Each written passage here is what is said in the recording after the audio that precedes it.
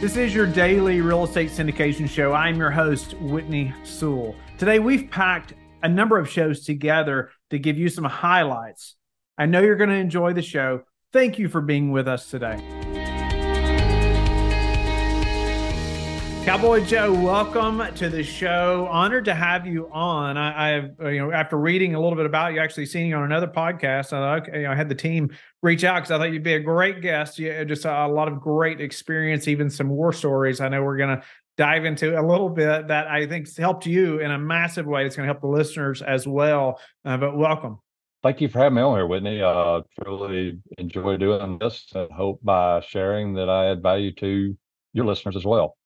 Yeah, I have no doubt that you will, for sure. Well, 39 years of experience in construction, project management, development. Lots of different aspects of this business and real estate, and no doubt you've learned a lot, to say the least. But let's hear a little bit about that, though. Let's go back to your experience in real estate, how you got to kind of where you're at today, because there's many things there that I know are helping you now to help many other people, that you learned, right? So let's back up a little bit. Who's Cowboy Joe, and how did you get to where you're at today?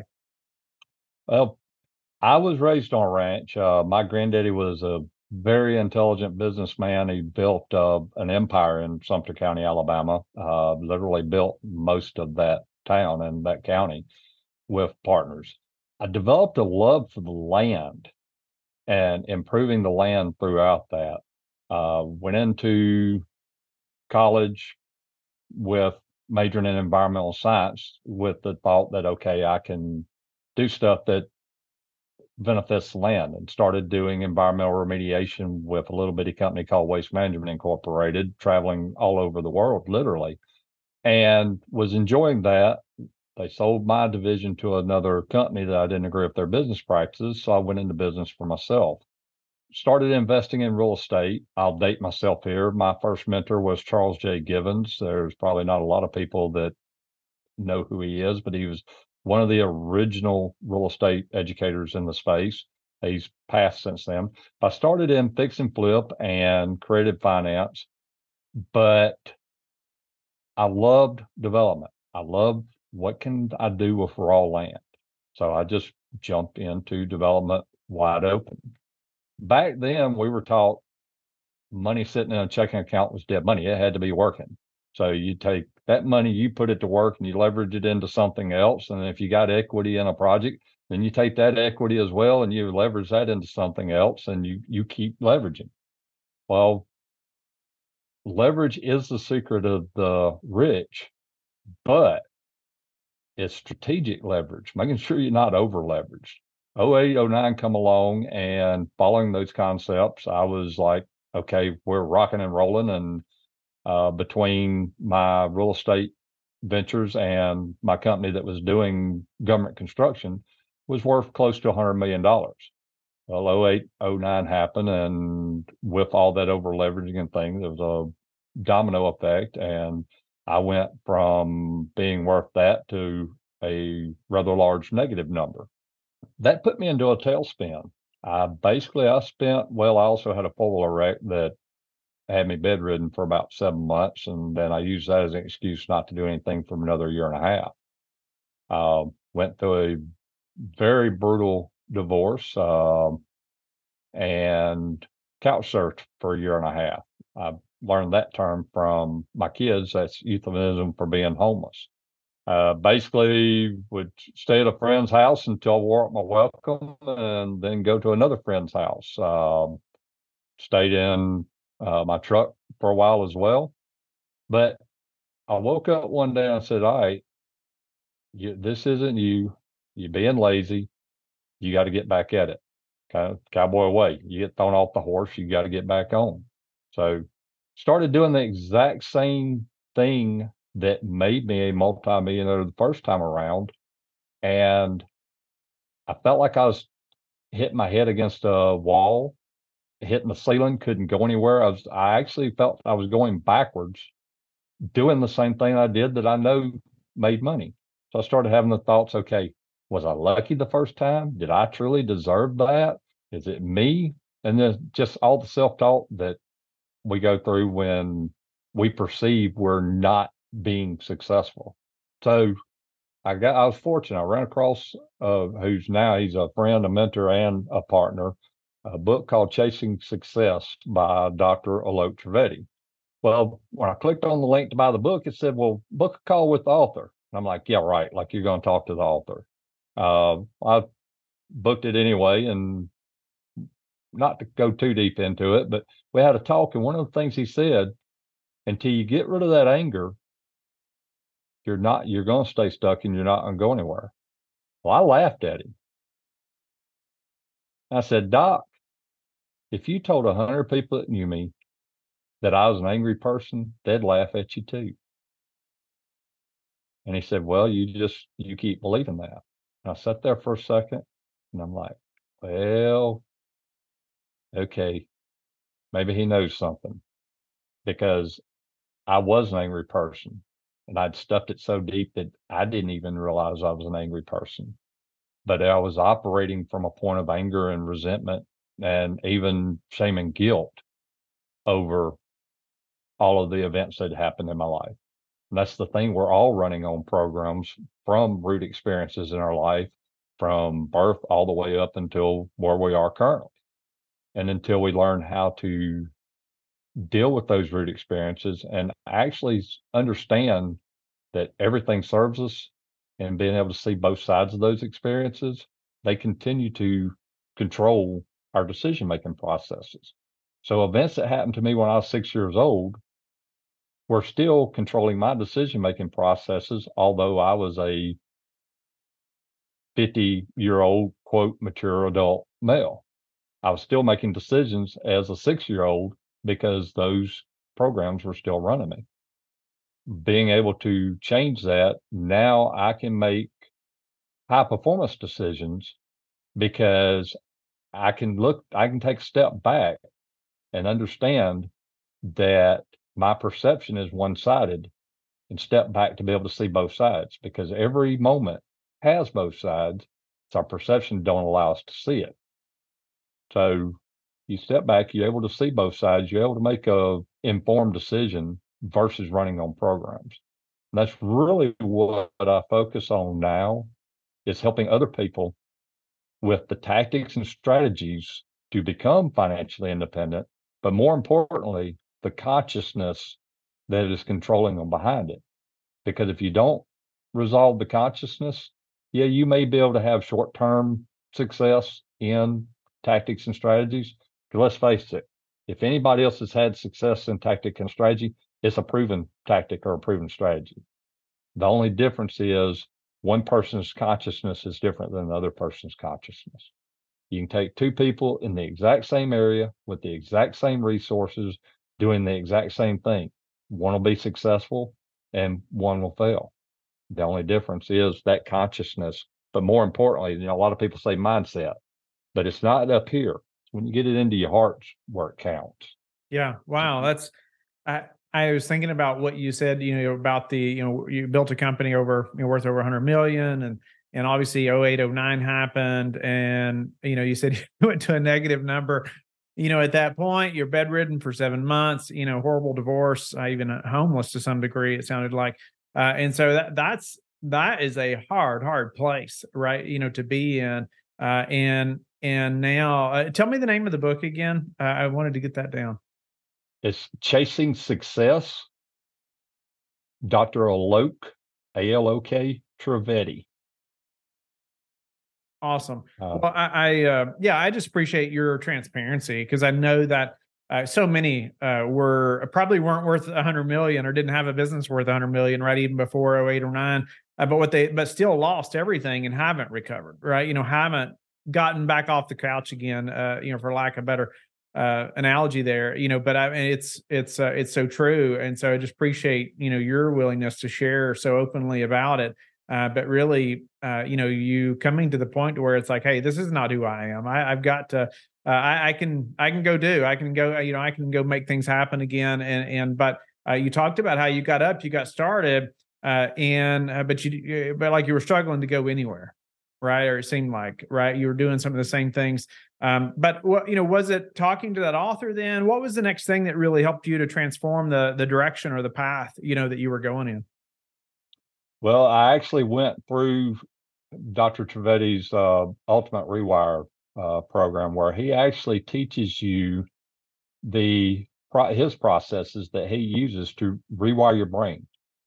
You create new neural pathways, you strengthen those pathways, and you actually dissolve old pathways because, and it's completely different than NLP, and all of those are great procedures to do, but you're putting that experience in a box and putting a lid on it and managing it. So if you have another event that happens and it knocks the lid off that box, it's right back there at you again. Same thing with most therapists. They carry you back to the moment, but then they don't carry you through the moment. So all you did was you strengthened that charge again. You made that neural pathway that much stronger, and it made it that much more control over you versus going through the processes to dissolve that charge. The minute you dissolve that charge, you've dissolved that pathway. You've started creating a new pathway. And the more you stay on the new pathway, the stronger it gets. It's an entirely different way of thinking. When you start doing the processes, your brain automatically starts thinking that way. That's one of the things I love about his processes is he doesn't want you dependent on him. He teaches you the processes. And of course, now I teach those processes as well because we've partnered and I help teach these processes as well. The biggest thing is you don't have to sit and try to control and manage it.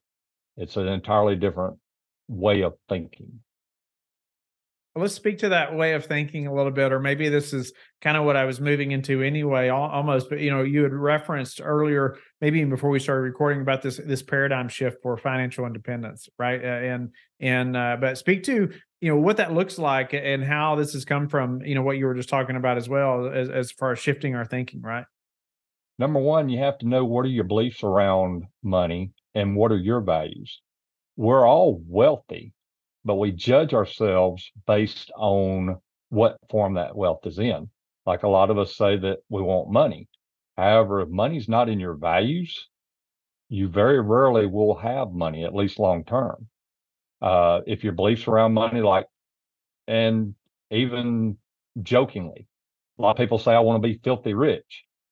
Well, if you're thinking that being rich is filthy and you want to be upright and moral and that you're a clean person and then you will automatically do things to not be rich because you're associating rich with being filthy.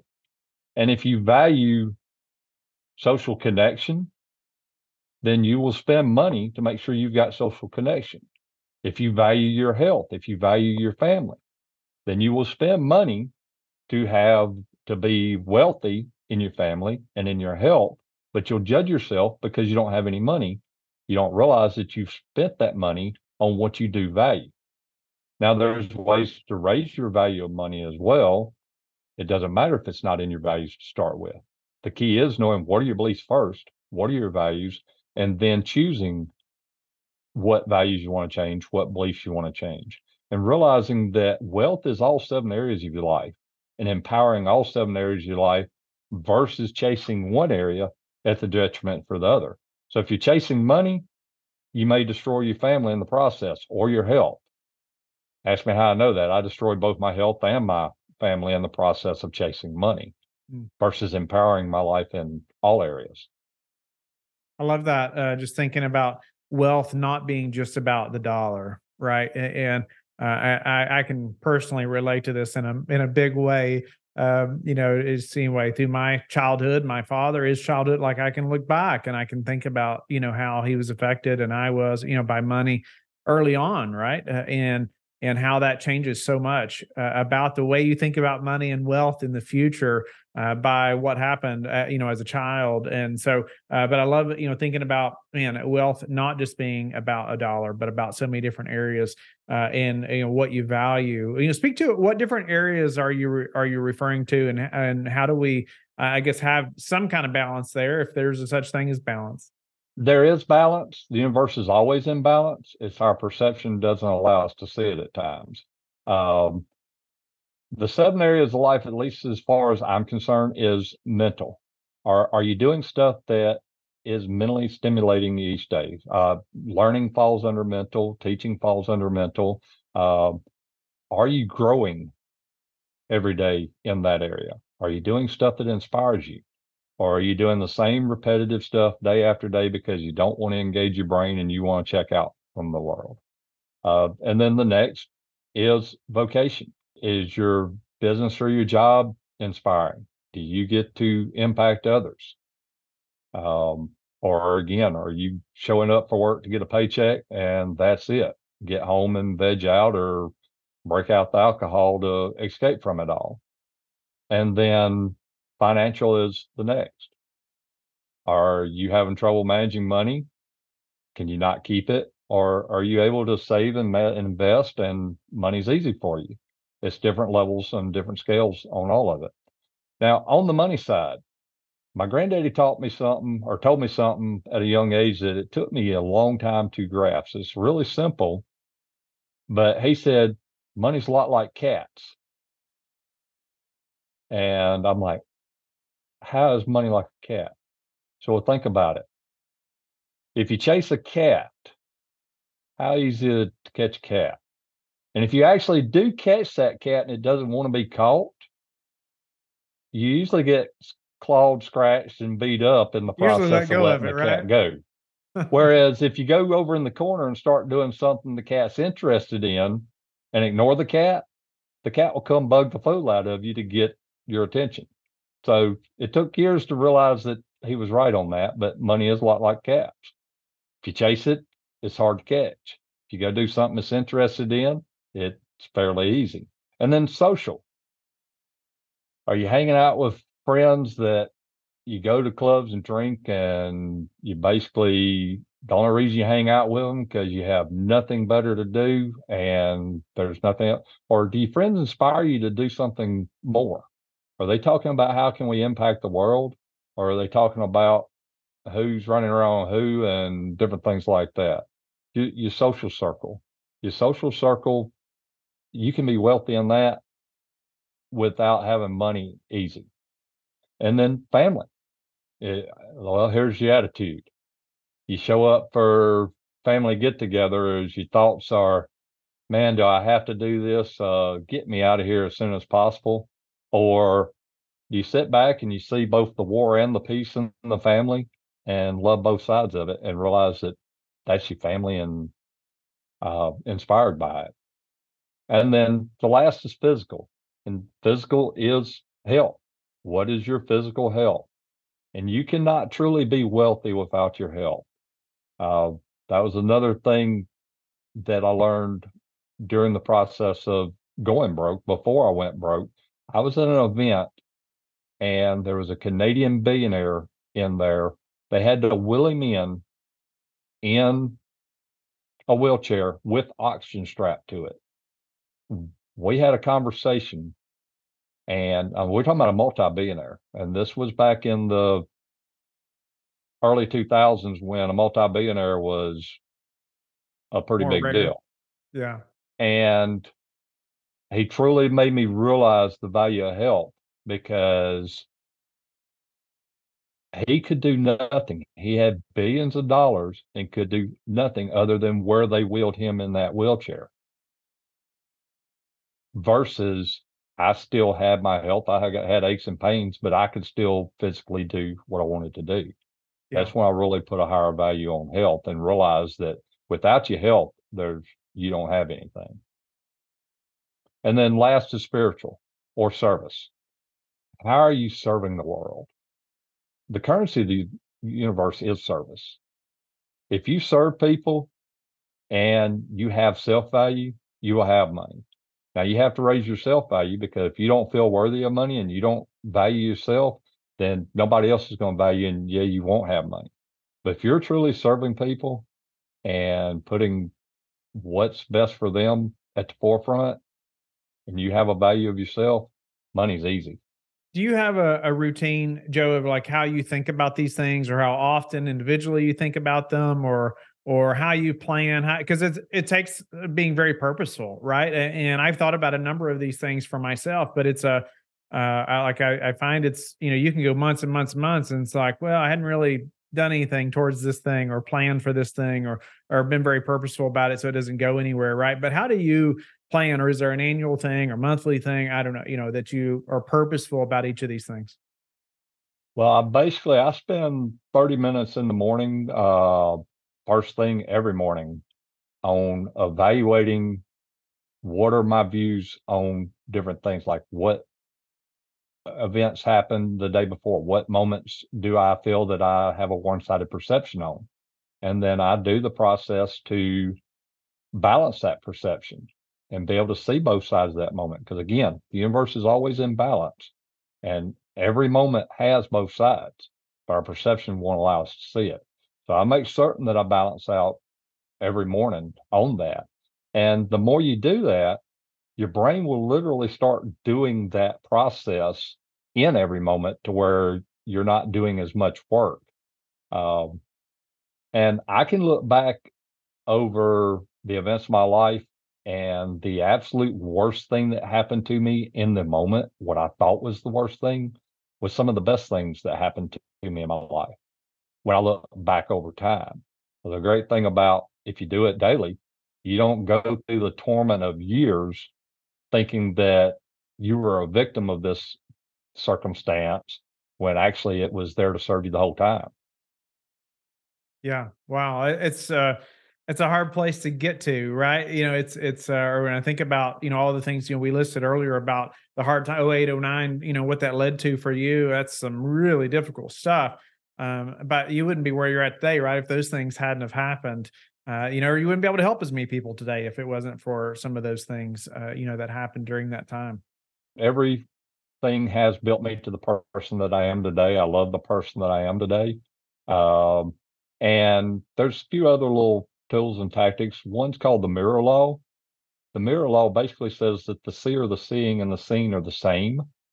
So anytime you see somebody that you have judgment toward, look and see where you're doing the same thing in a different form, because it's the universe waking you, trying to get you to wake up to see a side of yourself that you're not willing to realize, and learn to love that side as well. Anytime you see something in somebody that you admire, then either you're being too humble or your self-worth isn't high enough to see where you have the same thing, and being able to see that you have that attribute as well, because the mirror law basically says that you can't see anything that's not in you. Towards the end of this segment, I wanted to ask you. I want to remind the listeners too that we're going to do another segment with Joe, and we're going or a couple with Joe. We're going to dive into a few more things around where he talks about balancing the capital and the debt, capital structures and real estate, and thinking back to 08, 09, what happened there, but versus how he's doing it now. And I get that question all the time as well, and I know it's a popular thing, right? We want to make sure we learned, right? We want to learn from those who were, active in real estate during that time, and so we're not caught in the same spot. So I just want the listeners to remember, hey, we're going to talk about that. It'd be tomorrow's episode. But first, Cowboy Joe, anything else around the values or the beliefs or the wealth, the things that we were just talking about that you would leave the listeners with before we have to go today? The biggest thing would be, make sure that you know your values. A lot of people think they know their values, but they're actually subordinating to other people's values that they're and it could be the church, your parents, school, different things like that. And you can listen to your language. If you're saying, I should do this, I need to do this, then you may be doing something that's not really in your values. It's something that somebody else has injected their values into it. When you say, and I love to do this, I choose to do this, that's usually an indicator that you are in what is your highest values.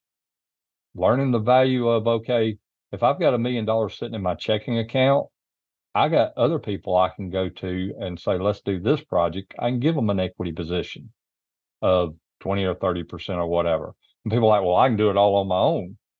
Great. Yeah, you can. Let's say, all right, let's say you got $1 million. You can do a $5 million project, but you're going to be stuck doing that one project until it's completely done and you've exited out of it because you put all your money into it. Whereas if you keep your money liquid to where you can qualify for additional projects and you bring in equity partners, all of a sudden now you can do $5 million projects. And so what if you gave 20% away? You gave away 5 million of 25 million, you still got $20 million versus the original $5 million project if you were stubborn and hard headed as a mule and doing it all on your own, using all your own money. Here's the other kicker. If you use your whole $1 million in that project and something goes sideways, how do you keep it together?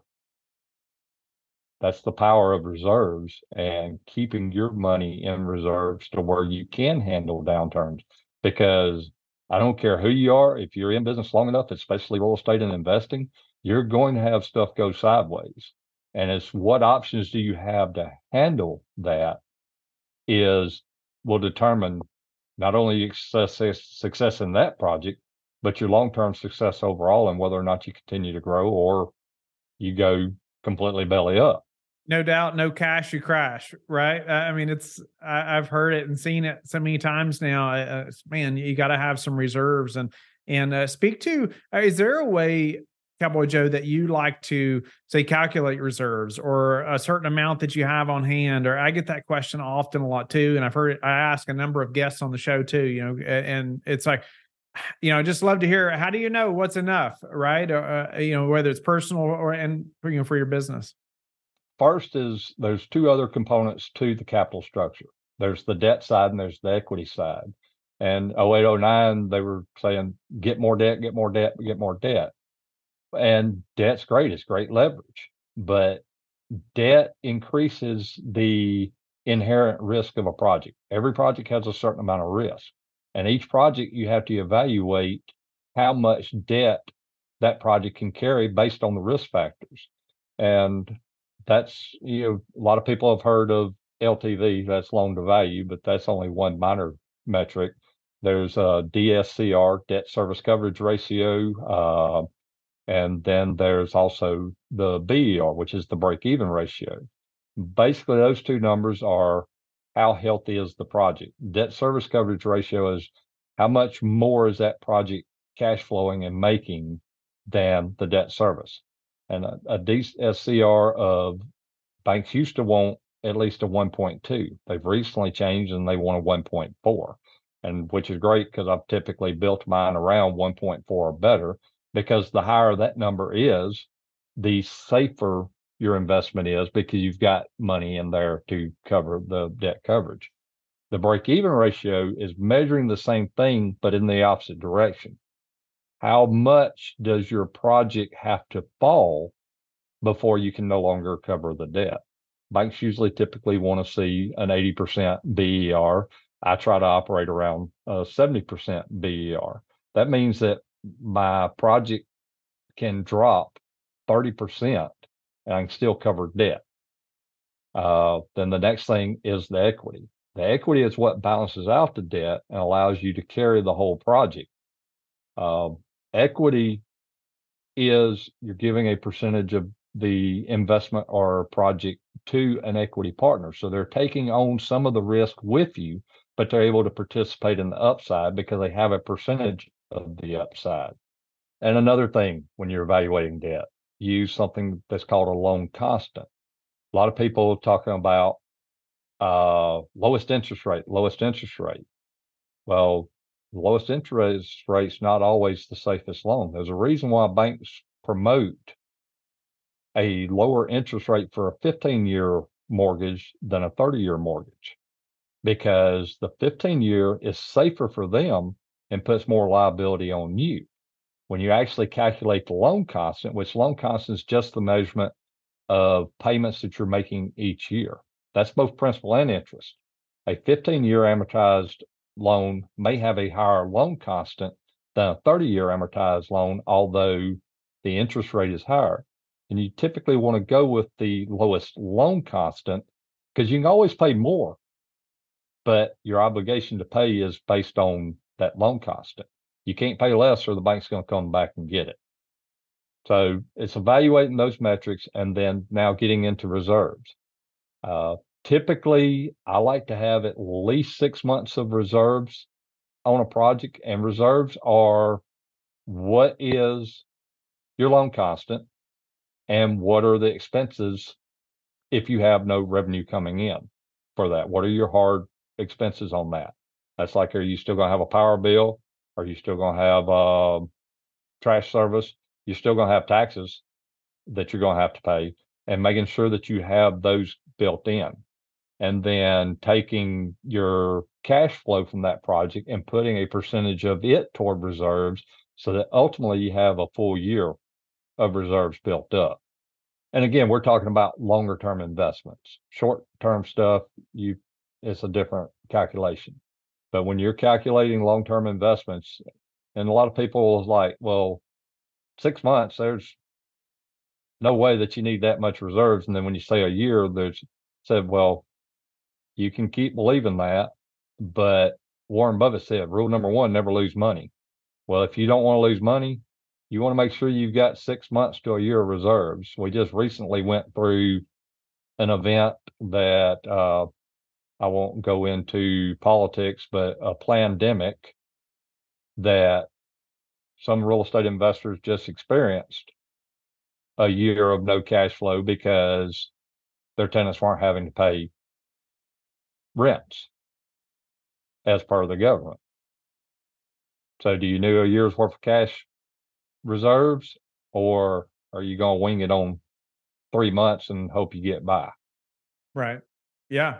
No, I love this, the thought process of how you got there, thinking through 6 months to a year, what that covers. I even as I invest more passively as well, it's one of my questions, right? How much reserves, do you have up front?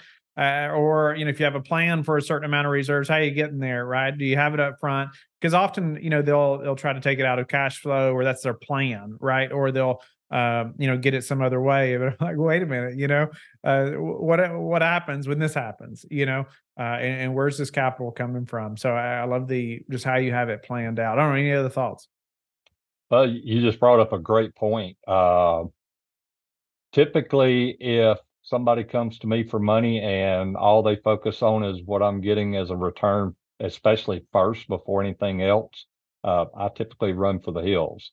Uh, I'm more interested in how are you going to make sure you return my investment, ROFI versus RONI, return of investment instead of return on investment. How are you protecting my investment? And reserves are critical in that aspect. All right, tell me how you protect them. What are your alternatives if something does happen? Then tell me what is my return, because I could care less about what my return on investment is if I'm worried about whether or not I'm going to get my investment back to start with. Yeah. Yeah. No, that's awesome. Yeah, it's some good. I just think about, as I've learned more, just about investing in general. But as a passive investor, before knowing some of these things, I wouldn't have known to like ask about some of that. I wouldn't have known to like think through some of those things, years ago. And I think it's helpful for whether you're active or passive, listening. That you need to think through that as you're talking to an operator, or if you're an operator, you need to be able to answer those questions. But Cowboy Joe, what else about capital structures or balancing the capital, the equity, debt pieces that even today, as obviously so much is happening with debt and interest rates rising, thoughts around that, or as far as the capital structures for today? That's the thing, there's tons of investors that get hung up on interest rates, the cost of the debt. I don't focus on what is the cost of the debt. I focus on, am I creating a spread?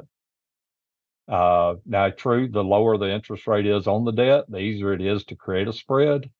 But it doesn't matter if you're investing in something that you've created a negative spread. It doesn't matter what interest rate you're paying. You can create a negative spread if you're only paying 4% interest on the debt. If your cap rate's 3%, you created a negative 1% cap rate or spread. Whereas if, let's say you've got a project that your debt's 15%, But if your project's making 25%, you've created a 10% positive spread. It's realizing that, again, the universe is always in balance, seeing both sides. Debt's only one side of it.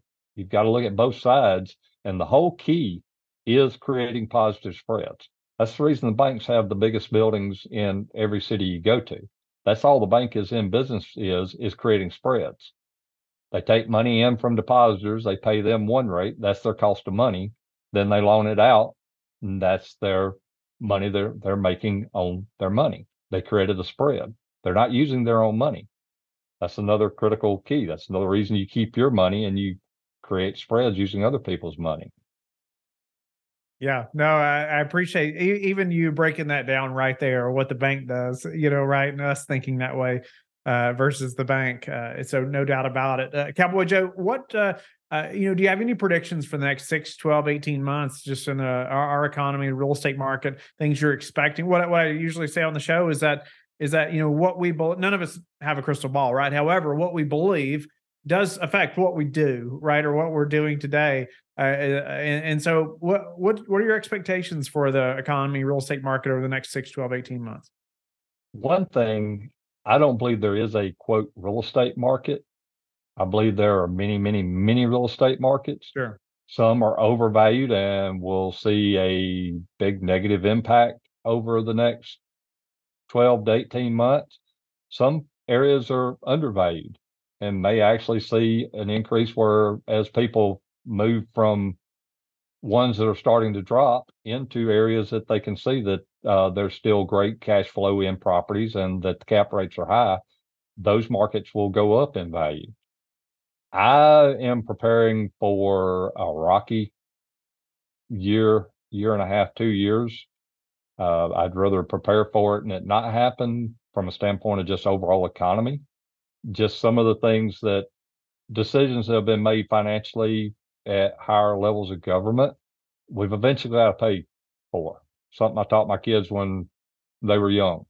Yeah, you're free to make any decision you want, but you're not free from the consequences of those decisions. It's a question of when those consequences are going to show back up as to whether or not when you're going to have to deal with them. And I think that the government has made decisions and kicked the can down the road to the point where the can's fixed to come back and start kicking back. And again, that falls under asset protection and making sure that you're structured to where you can handle that. And that's another critical component is the asset protection side of it and focusing on investments that can weather those times. For sure. And maybe give us a snippet there on the assets that will weather those times. What are your thoughts about I don't know, the assets that will weather those times? A couple of things. One, and I know a lot of people are going to roll their eyes on this one, but properly structured insurance investment vehicles, infinite banking. And I emphasize properly structured with proper companies, but that's where you're able to get your money working in multiple places at one time. And that's something that can be your reserves that's continued to grow as well. And properly structured products with the right companies are one of the safest investments out there. Banks have failed, but insurance companies, well, the ones we deal with are, I think the youngest one's 147 years old and paid dividends even during the Civil War. They still paid dividends. So one of the greatest turmoil times of our country, the company was still paying dividends. So to me, that's a fairly good track record. And then the great thing about it is it's continued to grow, but you're able to borrow against it and use that cash into other investments. I really think that the US dollar has some major headwinds ahead of it over the next year to 2 years. I still have some cash reserves just for emergencies, but putting a lot more into gold and silver and into Bitcoin. If you have not done research on blockchain and Bitcoin, and yeah, it's all over the news and the government's going to destroy it.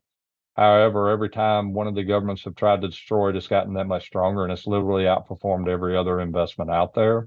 I truly do believe that it is a hedge against inflation as well as a value asset to invest in, along with some more speculative plays in the crypto space, because that is the future. Is coming whether people want it or not. It's new disruptive technology, and the people that try to get in front of it and understand it are going to be in a completely different space than the ones that aren't. And then private equity in AI and Web3. Now, don't go all in on one company because of the promo materials. Use something that I like. It's asymmetric investing. Okay, we know AI is going to be huge. So pick 5 companies, do the research on all 5 of them, or do research on as many as it takes to get to 5. Let's put it that way. Let's say you wanted to invest $100,000. We'll put 20,000 in each one of them. All right. If one company 1,000X's, you don't care what the other 4 companies did. However, if you put all your money in one company and it went broke, you lost everything. But we know that AI is going to be huge over the next couple of years. We know that the blockchain is going to be huge over the next couple of years. And we know that Web3 is going to be huge. So that's 3 different areas that we know are going to grow. It's just a matter of doing your research and spreading out the amount that you want to put in each of those sectors. Thank you for being with us again today. I hope that you have learned a lot from the show. Don't forget to like and subscribe. I hope you're telling your friends about the Real Estate Syndication Show and how they can also build wealth in real estate. You can also go to lifebridgecapital.com and start investing today.